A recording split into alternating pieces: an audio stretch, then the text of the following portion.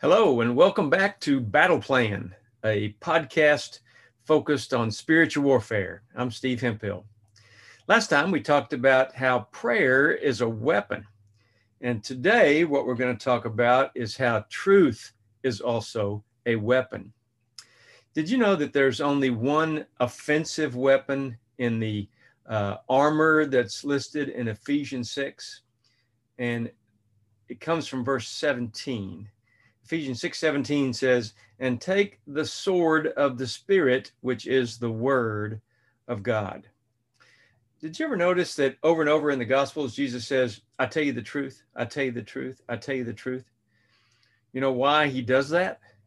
It's because the truth sets us free.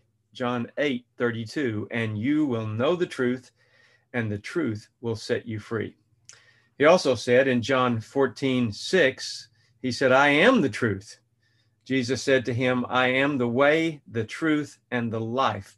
No one comes to the Father except through me. So Jesus says he is the exclusive way to God. Also, the Holy Spirit guides us to truth, who is Jesus, as the exclusive way to God.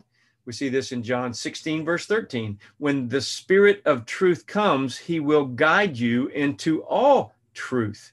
He will not speak on his own, but he will tell you what he has heard. He will tell you about the future.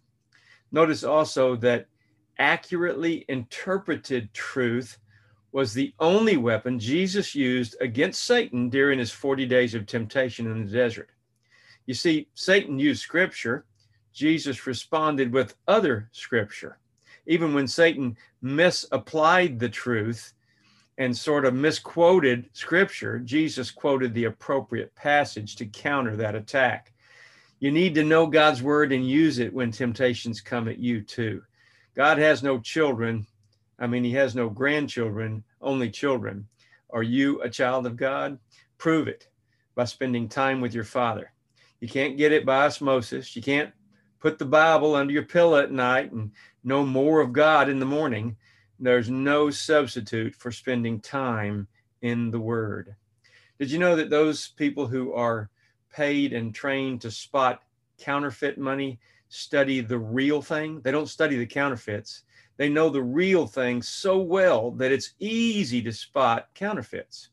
Study and know the truth, and it guards you against deception, against misquoted scripture, against misapplied scripture, like Satan tried to use on Jesus.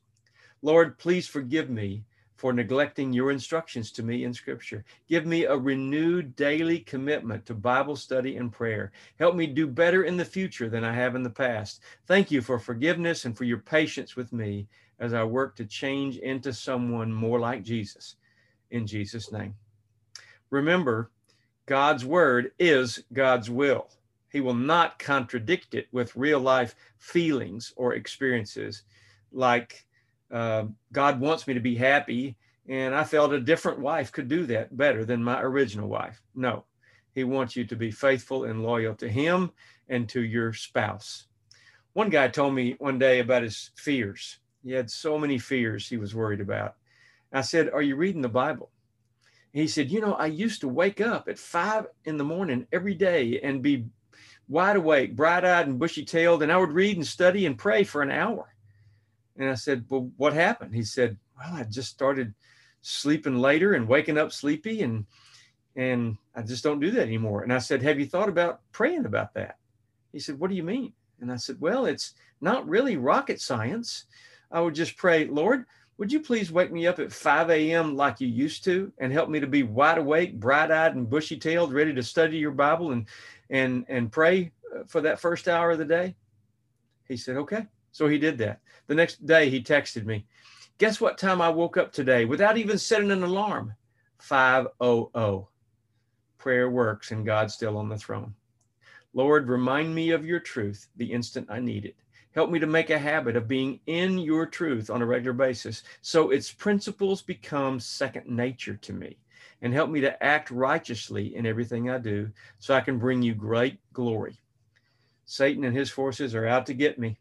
Enlarge my faith so that your protection is big enough to cover me completely.